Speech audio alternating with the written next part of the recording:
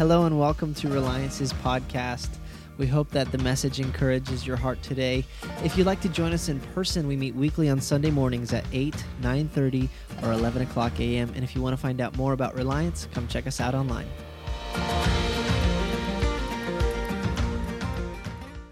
All right, you talkers out there, you Easter I knew you guys could talk to one another. Amen.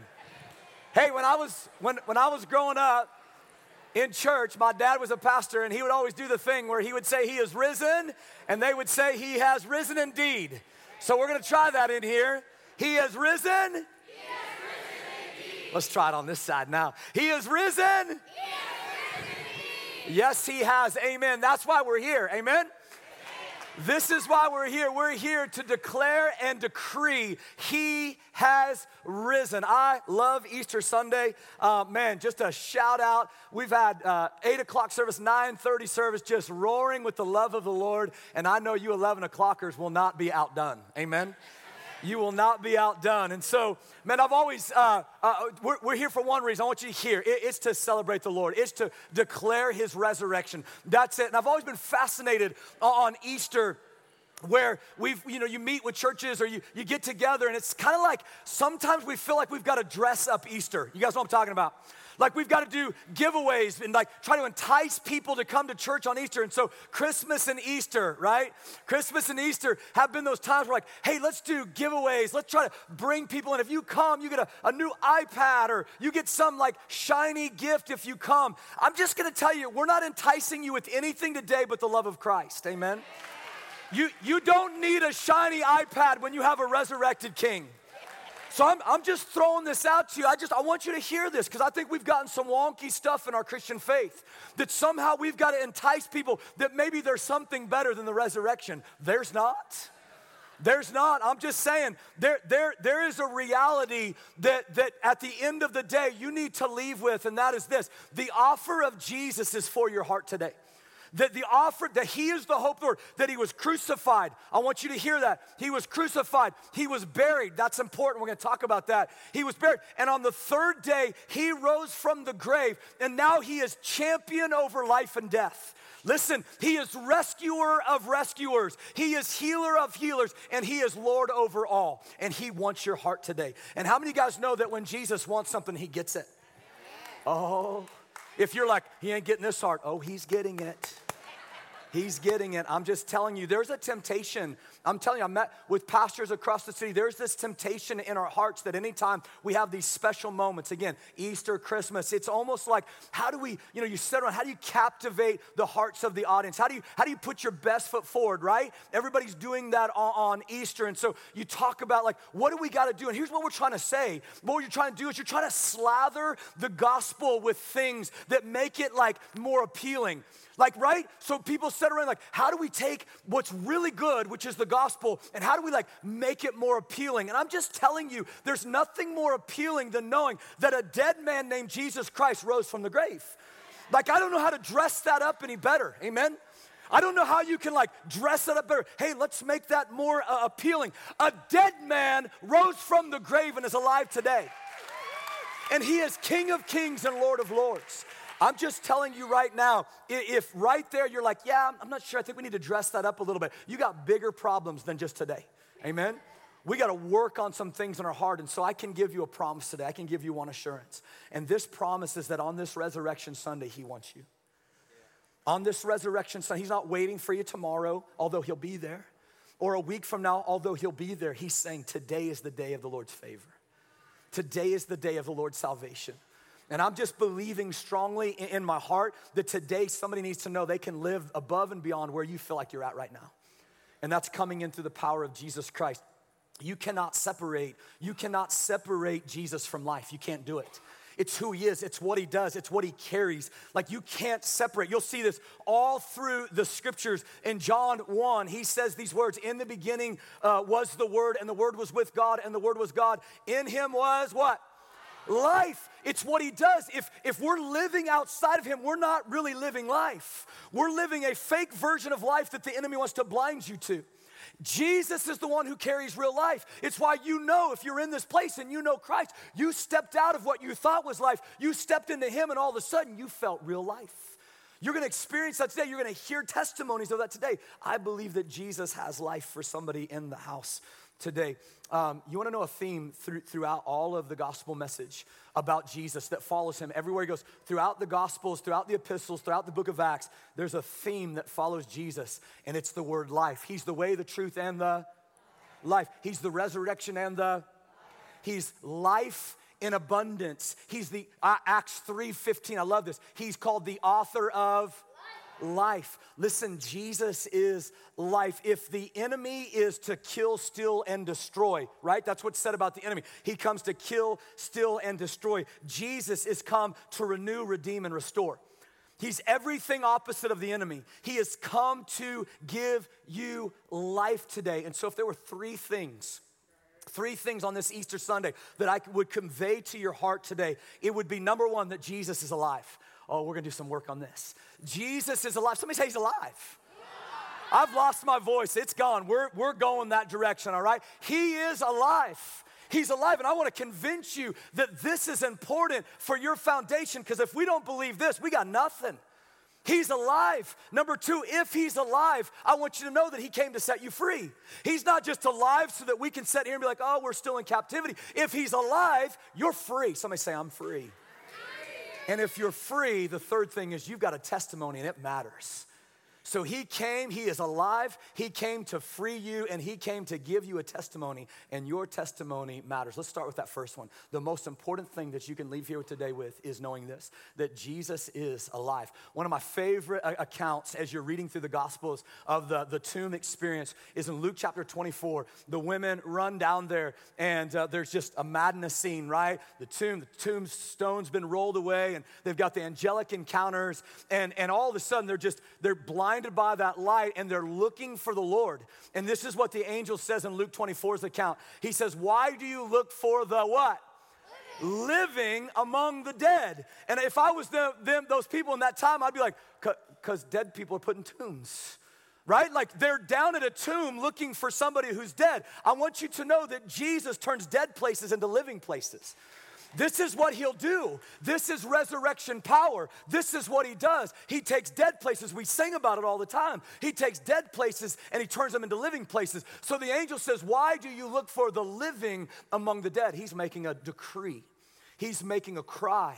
He's telling them he is alive. And this is what you're going to see. If the early church had a message that they proclaimed more than any other, if the early church had a message that they heralded more than any other, it would be this reality. In the book of Acts and in the epistles, the letters of all the apostles, they would declare this word, Jesus is alive. If there was anything else they're trying to get you to understand, get you convinced about, it's that Jesus is alive. Because if you believe that Jesus is alive, he reshapes everything. Amen?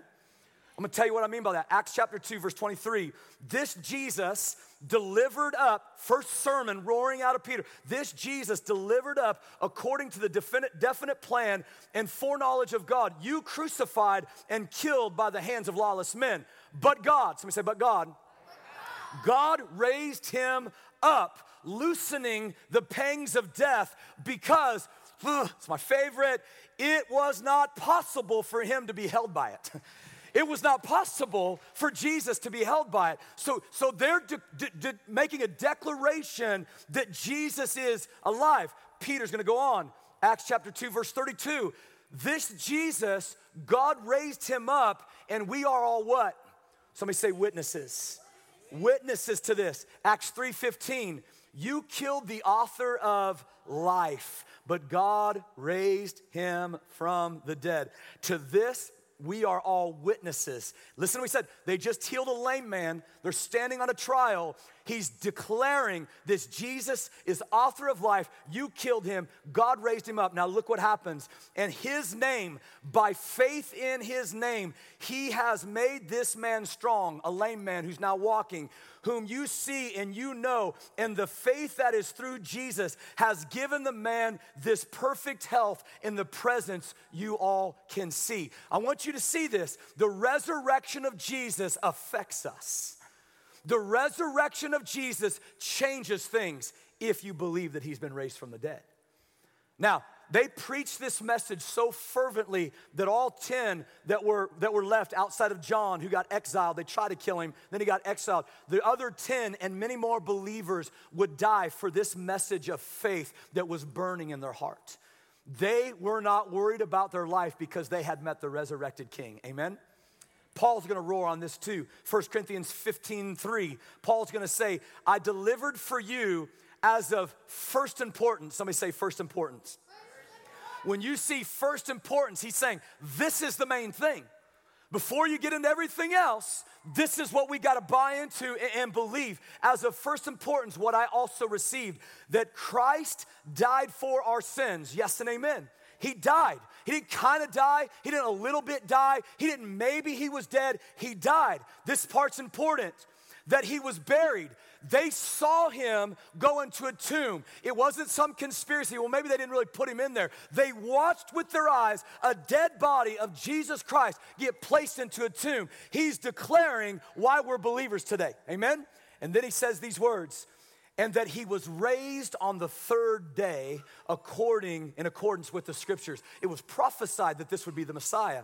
Now listen, and that he appeared to Cephas, then to the 12, then he appeared to more than 500 brothers at one time, most of whom are still alive. So there are men and women running around testifying, we've seen him, he's alive. And then he says, though some have fallen asleep, then he appeared to James, then to all the apostles. Last of all, as to one untimely born, he appeared to me. Now, let me tell you what he's going to rage on for the rest of that. And I say rage like in a powerful way. He's going to say if there was no death, then there was no resurrection. If there was no resurrection, then our hope and our faith is useless. Listen, if we don't buy into that Jesus is alive, then our faith and our hope is useless. Amen. So why is this important? You're like, well, okay, yeah, I've heard the story 1,000 times. Why is it important? I think it's important, and why I want to make this point is I think some of us sometimes live like he's not alive. Because if we really believe that he was alive, he changes everything. If we really believe that Jesus was alive, those fears that I put into things and those trials that come, I'm like, I know that my King resurrected from the dead, I'm going to be okay. If I really believe that he's been risen. And see, I wonder if sometimes what we do is we kind of put Jesus in the category of the Easter Bunny Tooth Fairy. You guys know what I'm talking about? Right? Like Easter Bunny Tooth Fairy, like, I hope if I lose a tooth, there's gonna be money under my pillow. I hope, right? I hope when I come out on Easter morning, some bunny out there hid some eggs, right? And so we've got this hope that we know, it's like this ambiguous hope. And at the end of the day, we're like, I hope that maybe Jesus, if he's real, is gonna come and rescue. Do you guys see what I'm saying? We've put Jesus in the wrong category. He's not just hope. We were roaring on this on a Thursday morning for men's group. He's not just hope. Somebody go home and read 1 Peter chapter 1. Peter calls him my living hope. He says Jesus is a living hope. Now, we did some work on that. We're like, well, why was it important that Jesus called him his living hope? Why didn't you just say Jesus is our hope? Because it's important that you understand Jesus isn't any hope. He's your living hope who's alive. Hope, you see, we put in a lot of things. We put hope in circumstances. If my life lines up like this, I've got hope. If everything goes the way that I kind of ordered it, we've got hope. If everything goes my way, we've got hope. Let me tell you, how many of you guys have had that kind of hope fail you in your life? Yes and amen. Jesus isn't hope. Jesus is the hope. He's the living hope. There's no hope outside of him. And hope has a name. It's Jesus. Amen. This is why Peter says, Jesus is my living hope. This is why we feel stuck at times. I really believe this is why we feel stuck at times. We're not looking into an empty tomb. We haven't encountered a living king. We've been hanging on stories and encounters from everybody else. Well, a long time ago, my Sunday school teacher said that Jesus came out of a tomb, so yeah, okay. You know, my house church pastor sometimes tells me that Jesus is risen. I'm like, yeah, okay, I'll buy into that because I'm a Christian, right? No, you can't just buy into that. You got to believe it. There's a faith that rages in you going, it's true. He's alive. He's the resurrected king. It can't just be like, well, maybe he did. That's your whole foundation, that he is alive. Yes and amen? That's what makes Easter Resurrection Sunday so pivotal. Everything hangs in the balance of his life and death. Please hear me, church. Everything hangs in this balance. And if he's alive, then you guys, like me, are crazy. And we're saying there's a God of the universe who sent his son to die on a cross, raised on the third day to give us new life. What in the world am I doing? If he's real and he's alive and everything hangs on that and we say he is, yes and amen, then everything changes on Easter Sunday. Everything. John 14:19. Jesus says these words to his disciples, soon the world, somebody say the world, will no longer see me, but you will see me. Look what he says. Since I live, you also what? Will live. When I am raised to life again, you will know that I am in the Father and you are in me and I am in you. That gives you a living hope today. If you're out there and just like, man, life has been whatever and all these things, you have a living hope who's breathing and alive and is coming back for you one day and is in you right now. It's a crazy deal, man. This Christian faith is beautiful. Yes, tough sometimes, but it's beautiful when we understand the implications of the cross and the resurrection. This is it. So let me jump. So almost every time we have an Easter message, we entitle it the same. The last 4 years, I have seen the Lord. Those 5 words changed everything. One of my favorite accounts, again, outside of why you're looking for the living among the dead, comes from John chapter 20. And in John chapter 20, you see the resurrection account from John's telling, and Mary Magdalene runs down to the tomb. They've discovered the tomb is empty and the body of Jesus is gone. So while everybody else runs back, you see Mary in this moment like I don't know what to do, right? Angel of the Lord appears, and she turns, and she sees a guy that looks like a gardener. Oh, but it's not a gardener, amen? Because Jesus is gardening our heart, but it's not just a gardener. She turns and she thinks somebody is a gardener, and then he turns. I love that. And she realizes it's Jesus. And her first response isn't, oh my gosh, Jesus, are you a ghost? Oh my gosh, Jesus, what just happened? Her first response when she sees the live and resurrected King is to run and cling to his feet. Whew, that should tell us something right there. The best thing that we can do is run and cling to his feet, amen? Oh, but Jesus has some words. I love this. It's just really funny. He says, woman, do not cling to me, right? I just found that interesting. Woman, do not cling to me. It's not that he was not loving what she did. He loves the fact that she's running to him, but there was still work to be done. Everybody needed to know this message that he's alive. Everybody needed to know this message. He's not in the tomb any longer, amen? So he says, woman, don't cling to me. Run back and tell my brothers that I have risen from the grave.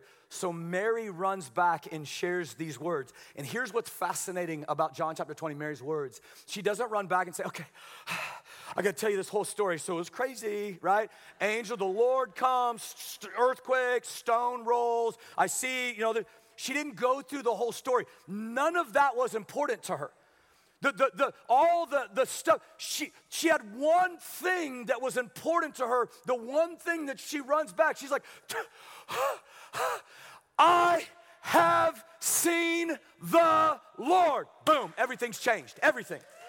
In that moment, the details didn't matter. She didn't need to say, and so here's how it happened, and all these things came. She just needed to declare, I've seen him. He's alive. He's alive. They all run down there, and Jesus ends up having an encounter with them. I'm telling you guys, when she opened her mouth, she shared the first gospel, the thing that gets our hearts. He's alive, and I've seen him. He's alive, and I've seen him. I haven't met a lot of famous people in my life. I don't get to meet a lot of famous. I met Garth Brooks once. That was awesome. Right? Until Jesus, I've never met a dead man who's raised from the grave. I'm telling you, church, this is a profound moment. Mary and the 500 who would see him, and Paul, they all felt the same way. We've seen him, we've felt him, we've encountered him story after story after story. The first church would share for 2,000 years. Today, even today, the church has shared for 2,000 years the story of testimonies of how they've encountered the Lord, how they've encountered the Lord, how they've seen the Lord. It's why today we gather in churches, because the testimony is he's alive and he's real and he's still running strong. When you encounter him, listen, when you encounter him, it's not just good theology. When you encounter him, he becomes your theology. Jesus is who makes your theology. We can get all the heart and head knowledge, or all the head knowledge in the world. We can gain all the information and be like, I can tell you all the different whatever scripture. But at the end of the day, until we encounter him, it's just theology. But when we encounter him, it becomes real living and breathing. This is why it's so important that we don't just live off of this information overload. We need an encounter with him. This is why Jesus is going to tell the church in Revelation and Ephesus, go back to your first love again. Good job. All these things, yeah. Go back to your first love. Encounter him. See him. See that the tomb is empty. Amen? Yeah. Okay, so he's alive. Secondly, if he's alive, then you are free. Say, I'm free. I'm free. If he is alive, then what he's doing is he's setting us free. He set us free. He's setting us free, and he's coming back again. It's a process that we're going. He has set us free. He has. You've been set free. Whom the Son sets free is free indeed. And he's coming back again, and he's freeing us. I'm telling you, it's already and coming again. And so he set us free, and here's what he's setting us free in. He is restoring us back to the way things were supposed to be. How many of you guys know that God is a God of order? In Genesis, we see the world was in chaos, darkness, void. It was in chaos. God speaks order and things start to come. Light comes and things start to form. He speaks in Genesis and there's order. Then we sin, order is broken. Jesus comes on the cross in the resurrection, death and resurrection, and he reorders our life again. He's like, you don't belong to the world anymore, you belong to me. You don't belong to the systems of the world anymore, you belong to me. You don't belong as king of your heart anymore, I'm gonna be king on your heart. He's reordering our hearts. Amen, church. This is how things are supposed to be. And so Paul says in 1 Corinthians 15, verse 20, in fact, Christ has been raised from the dead, the first fruits of those who have fallen asleep. For as by a man came death, Adam sinned, death came, so also by a man the resurrection comes from the dead. Talking about Jesus. For as in Adam all die, right? We die. Outwardly we're what? Wasting away. So also in Christ shall all be what? Made alive. Notice that he doesn't say just say living. Notice this is big words here. That in Christ we're all just living now. No. He says we're being made alive. Look, we can be living and not feel alive. Amen. You can be walking and not feel alive. One of the men on our ski trip said, I feel like I'm a dead man walking inside. Man, there was an encounter he had with the Lord and God began to fuel him. He's a different man today. But this is why you can be living and not yet feel alive. And so he says, Paul says right here, in Christ shall we be made alive. He's making you alive. I quoted the scripture verse. Outwardly we're what? Wasting away. Inwardly we're what? Being renewed day by day. You're being made alive. Anybody feel like you're wasting away outwardly? If you're a man over 40, get your darn hand up right now. We're wasting away, man. But inwardly, Jesus is doing something in us. When everything is going against us, when we feel like everything's warring against us, and we're getting news and it's not good and all these things are happening, and yet inwardly we still have this living hope going, you're gonna be okay. It's what gives us hope. That's why Romans 8:31 says, in all things we are more than conquerors through him who loved us. Look, what he's trying to say is this. If I'm free because Jesus is alive, he's trying to say, like, you're a conqueror, but he can't come up with a word of like, what's bigger than a conqueror? More than, right? So he's like, you're more than a conqueror. The things that we war with, you're more than a victor over those things. Jesus comes in and he reorders our life and he gives us victory. He says we're more than conquerors and he sets us free. And if that's true, then your testimony matters. Look, so he's alive. Baseline Christianity, he's alive. And if he's alive, then he came to set you free. And if he came to set you free, your testimony matters. A testimony is an encounter. If you go to court right now and you have to give a testimony, You're basically saying, like in some way, you saw it, you felt it, you heard it, you experienced it, you tasted it. You're giving a testimony of some kind of encounter. This is why in Scripture where it says people that had been with Jesus, it was evident. I love in the book of Acts, it says they took note that these men had been with Jesus. There was a different aroma with these men. There was a different smell. They're like, these guys are not like everybody else. Something's going on with these guys. When the first church was birthed and they're roaring in a kingdom, which was Rome, that was trying to break them and destroy them and everything else, people were saying, there's something different about these people. And this is what it looks like when we've been with Jesus and encountered him. There's something different. There's something different going on. Testimonies, to me, testimonies, the word of God and testimonies are the best way to talk about the Easter story. If Jesus never died, there would be no resurrection. And if there was no resurrection, there would be no life, and especially no new life. And if there was no new life, then all of us are hopeless. But praise the Lord, he has risen.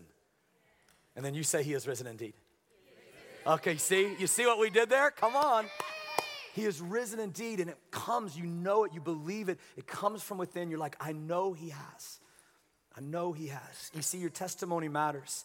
This is why it says, Christ in me, the hope of glory. Jesus comes in and he renews it. I'm telling you, all in this room, you have a testimony. For 2,000 years, men and women have been sharing their testimonies of how they encountered the Lord. And it's just been passed on from generation to generation. Word of God and how they've encountered the Lord. And what we see today is even now, we're passing testimonies on.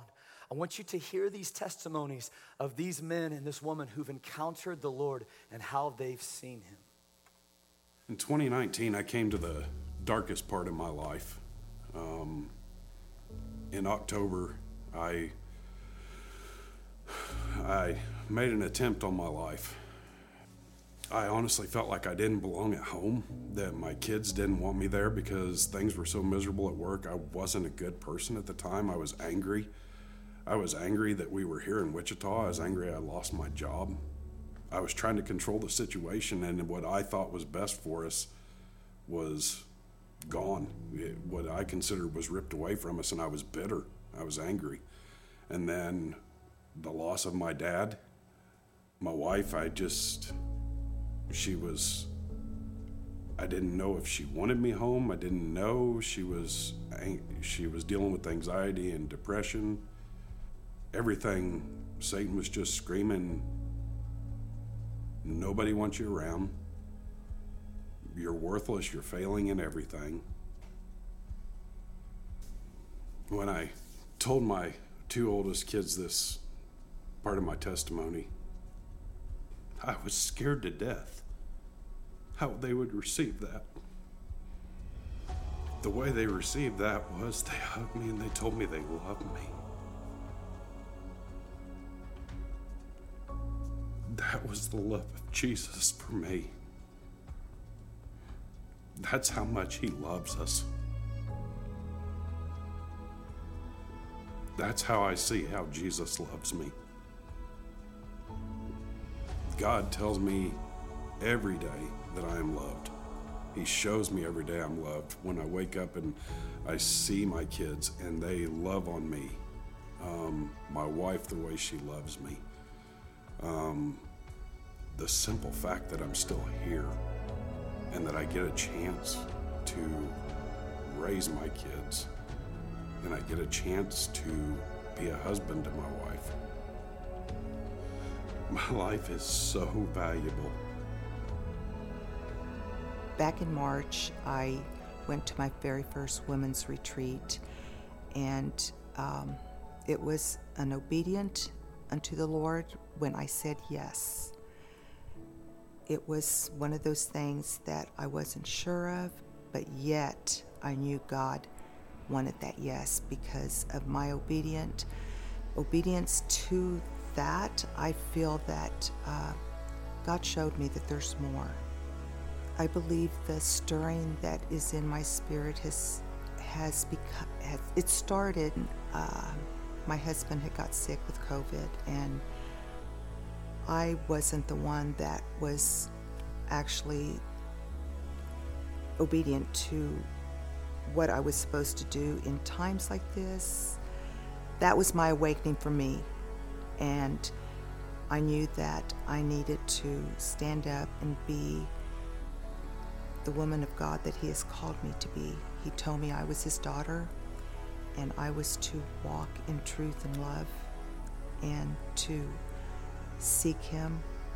And I knew that the closer I got to Him, my yes to the Lord has meant a lot to me. He has filled me with so much love. He has filled me with His joy and His peace. And I found myself one morning when my husband and I were having devotions, and I found myself crying because what I feel, I just wept, and I told my husband, I never ever want to lose what I feel. What God has put inside of my spirit and my heart, I never ever want to let Him go.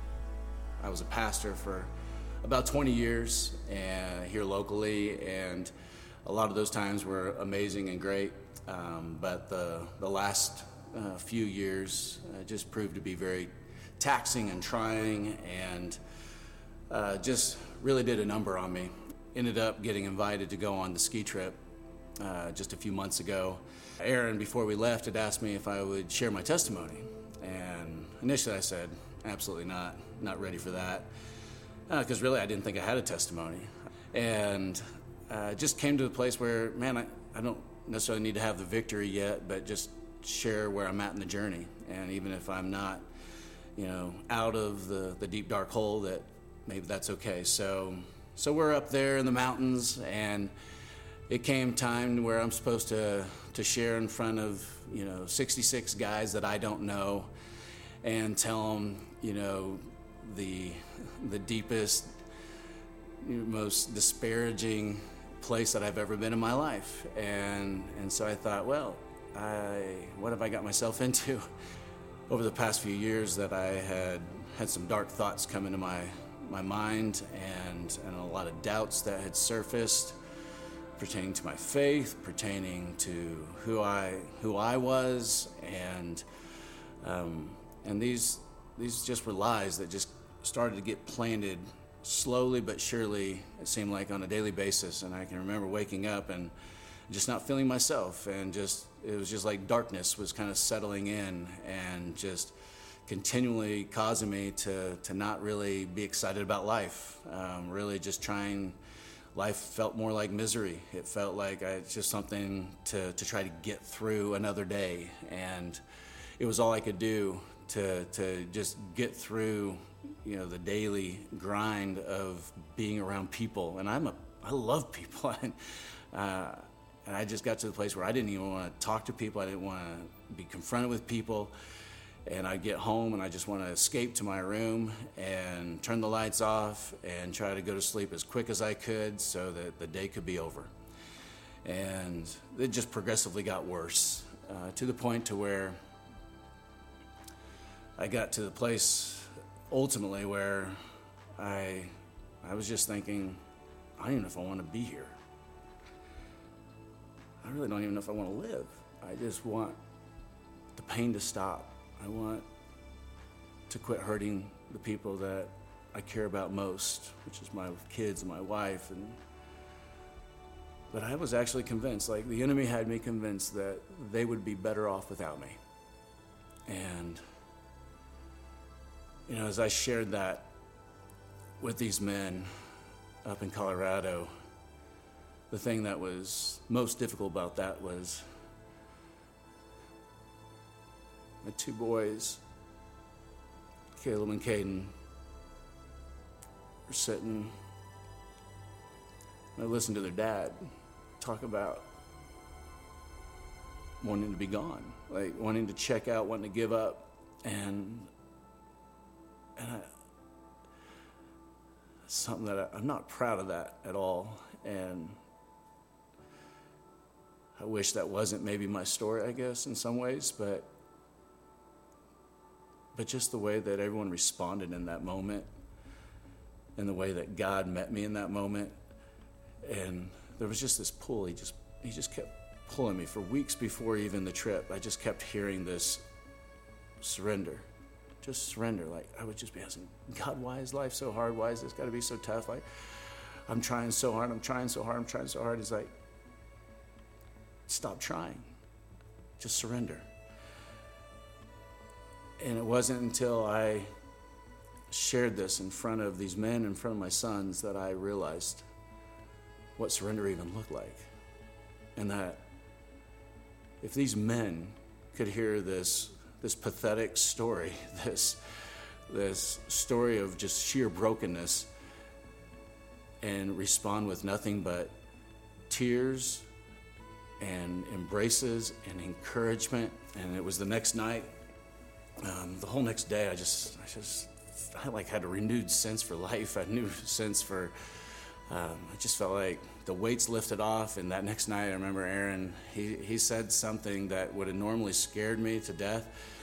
And he said, man, some of you just need to trust in God, and you want to surrender your life to the Lord. And he said, and you need the Spirit, and you need to be baptized in the Spirit. And that phrase, baptized in the Spirit, I would have just thought, oh my goodness, this is just weird, wacko talk. But I'm actually looking forward to having that a part of my future.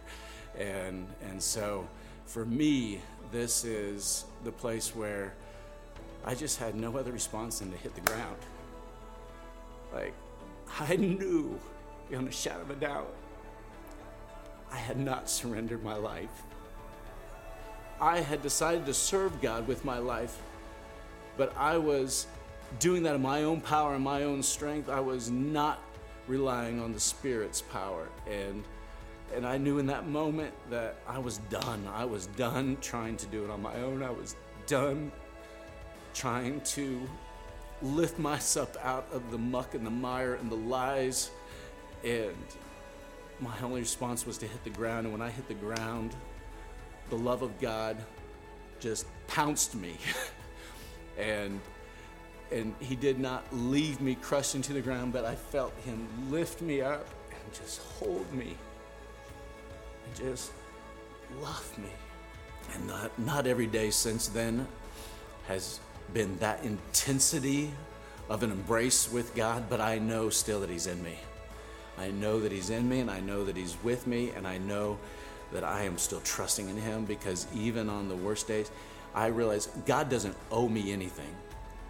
He's already done plenty for me on the cross. He's already done plenty for me in giving me new life in his raised life. And that, if he doesn't give me anything for the rest of my life, that's deserving enough to serve him and to give my life to him. It's crazy. I'm like mid-40s and maybe finally just now figuring out what God wanted with me all along.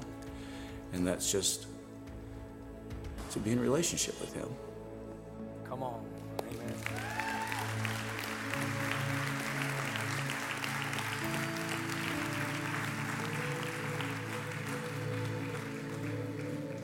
Aaron Cheney and Rosa and Cody, they've seen the Lord.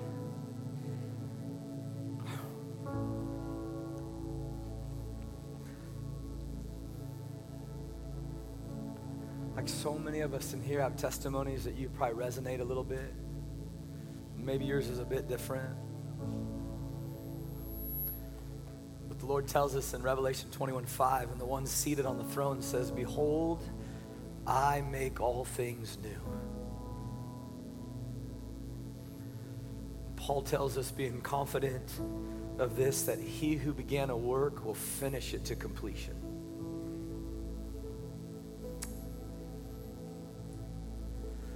That was the first time today at the 8 o'clock service and the 9:30 now, this one, where I actually got to watch that testimony all put together. I didn't get to see it before, saw bits and pieces.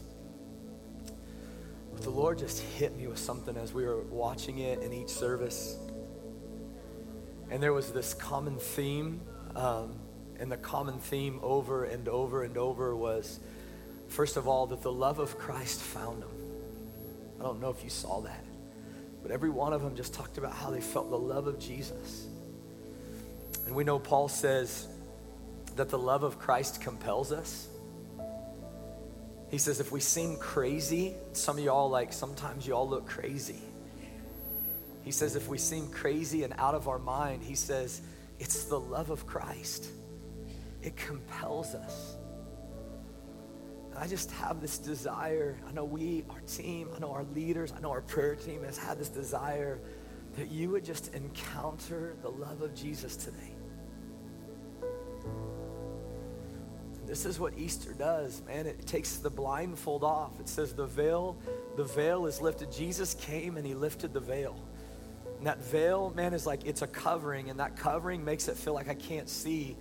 Jesus came and took the veil off, and it's so that we can behold him. It's so that we can see him. And this is why the enemy works so hard in your life to try to get you to not see Jesus, not see him in your circumstances, not see him in your marriage, not see him in your family, not see him in your singleness, not see him in the difficult moments of your life. Like, the enemy wants to try to blind you because he knows when you see the Lord, it's over for the enemy. So as we were listening to this at the first two, the Lord just tried to changed our direction, and that was the second thing. Number one, they said that they felt the love of the Lord hit them, but then if you listen to the testimony, there was a lot of darkness warring against them. And we know that if Jesus is life, then Satan's death. And if Jesus is victory, the enemy is defeat. And if Jesus is love, then the enemy doesn't want you to feel loved. And so in my heart, I feel like we're supposed to pray on this Easter Sunday for people who feel like there's a spirit of death over you. And when I say death, I'm not just talking about physically. Maybe that's you. Maybe you're like, I was the guy who wanted to check out. I was the gal who wanted to check out. I pray like we're supposed to pray that, but it could be death, like the enemy has spoken death over your marriage. The enemy has spoken death over your mind. You're just going to be stuck there forever. And so if you feel like you've got that, I want to pray over you. If you feel like you just simply have been defeated, and remember, if the enemy is speaking defeat over you, what are you? You're more than what? You're more than a conqueror. Of course he's waging war so that you feel defeated. Of course he wants you to feel defeated because he knows the truth is you have victory. And so if you feel like death is on you, and that's just your life, your family, your marriage, whatever, your mind, your heart, physically, if you feel like you've been walking in defeat and you just can't get out, maybe you just feel like, I want to know this love. I just want to know this love. This love that you talk about, this love that you sing about, this love that we read about, I just want to know it. We want to pray over you today. Some of you in this room, you need to stand, and we're going to have you stand. We're going to pray over you. Some of you may stand today because you want to break a generational thing off of your family. There's been generational things in your family, and Scripture would call it a generational curse. There's this thing where, man, I struggle with this, my kids struggle with this, my grandparents struggle with this. We've had this mindset, my kids have this mindset, and you just say, I'm done with it. You want to stand. What I'm going to ask you to do is, would you close your eyes? Would everybody in the house just close their eyes? When you pray, you don't have to do that, but we just want to honor those that feel this tug. If you feel like there has been a spirit of death just over your heart, your mind, your marriage, your family, your single, like in your singleness, you're like, I feel death. I'm going to ask you to stand. If you feel like you have been defeated and you have no victory in your life and you have been warring and you're just like, God, I can't go another step because I feel so defeated and the enemy has blinded me to victory, then you want victory today. And you feel like you need love. You just want to see his love. If you just want to see his love today, I'm going to invite you to stand. And then finally, if you just feel like there's this generational thing that's been passed on in your family, and you say no more, we want to sever this generational curse of death and defeat and mindset, I'm going to invite you to stand. I just want to pray over you. Father, what better day than on Easter Sunday? And I know every day is Easter Sunday, but what better day than to see a bunch of men and women set free because the tomb is empty. And so, Father, I pray right now in Jesus' name, I pray for life where they felt death. I pray for life where death has creeped in. Death in the physical, death in the spiritual, death in the marriage, death in the family, death over their mindset, where death has creeped in. Father, we speak life because your life, the enemy's been defeated. The grave could not hold you. That's what your word said. The grave could never hold you. I pray, Father, for those in the house right now that are warring for victory and all they feel like is defeat comes upon them. Today is the day of victory.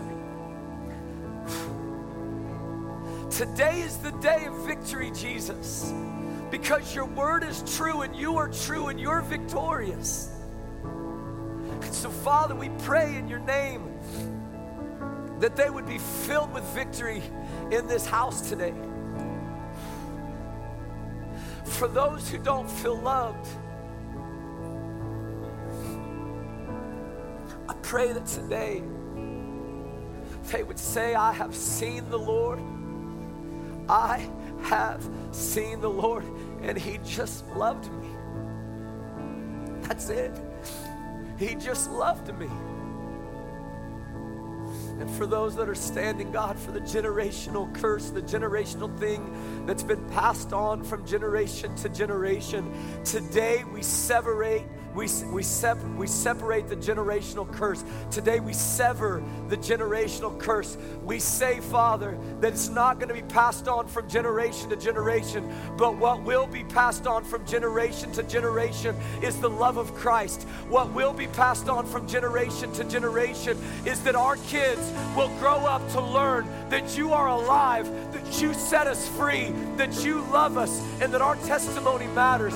Today, God, we will pass on to the next generation the things that are of you. God, where the enemy has blinded us, our eyes are now open. Father, where we were once hiding, like Adam and Eve did, they hid. When they sinned against the Lord, they hid, and you cried out, Adam, where are you? And he said, I was hiding. It's the first time man was hiding from the Lord. Adam was hiding because of shame, but at the tomb that's empty, there's no more hiding, because it's at the empty tomb that we've been found. It's at the empty tomb that we've been redeemed. It's at the empty tomb that your love penetrated our hearts. And so, God, there's no more hiding from you. A bunch of free men and women are in this house today, and we declare no more death, no more defeat, but we have life and we have victory. No more unlovable hearts, because we have lovable hearts, because you said that we're lovable. And so, Jesus, today we give glory, we give honor, and we give victory to you in this house. Somebody say amen.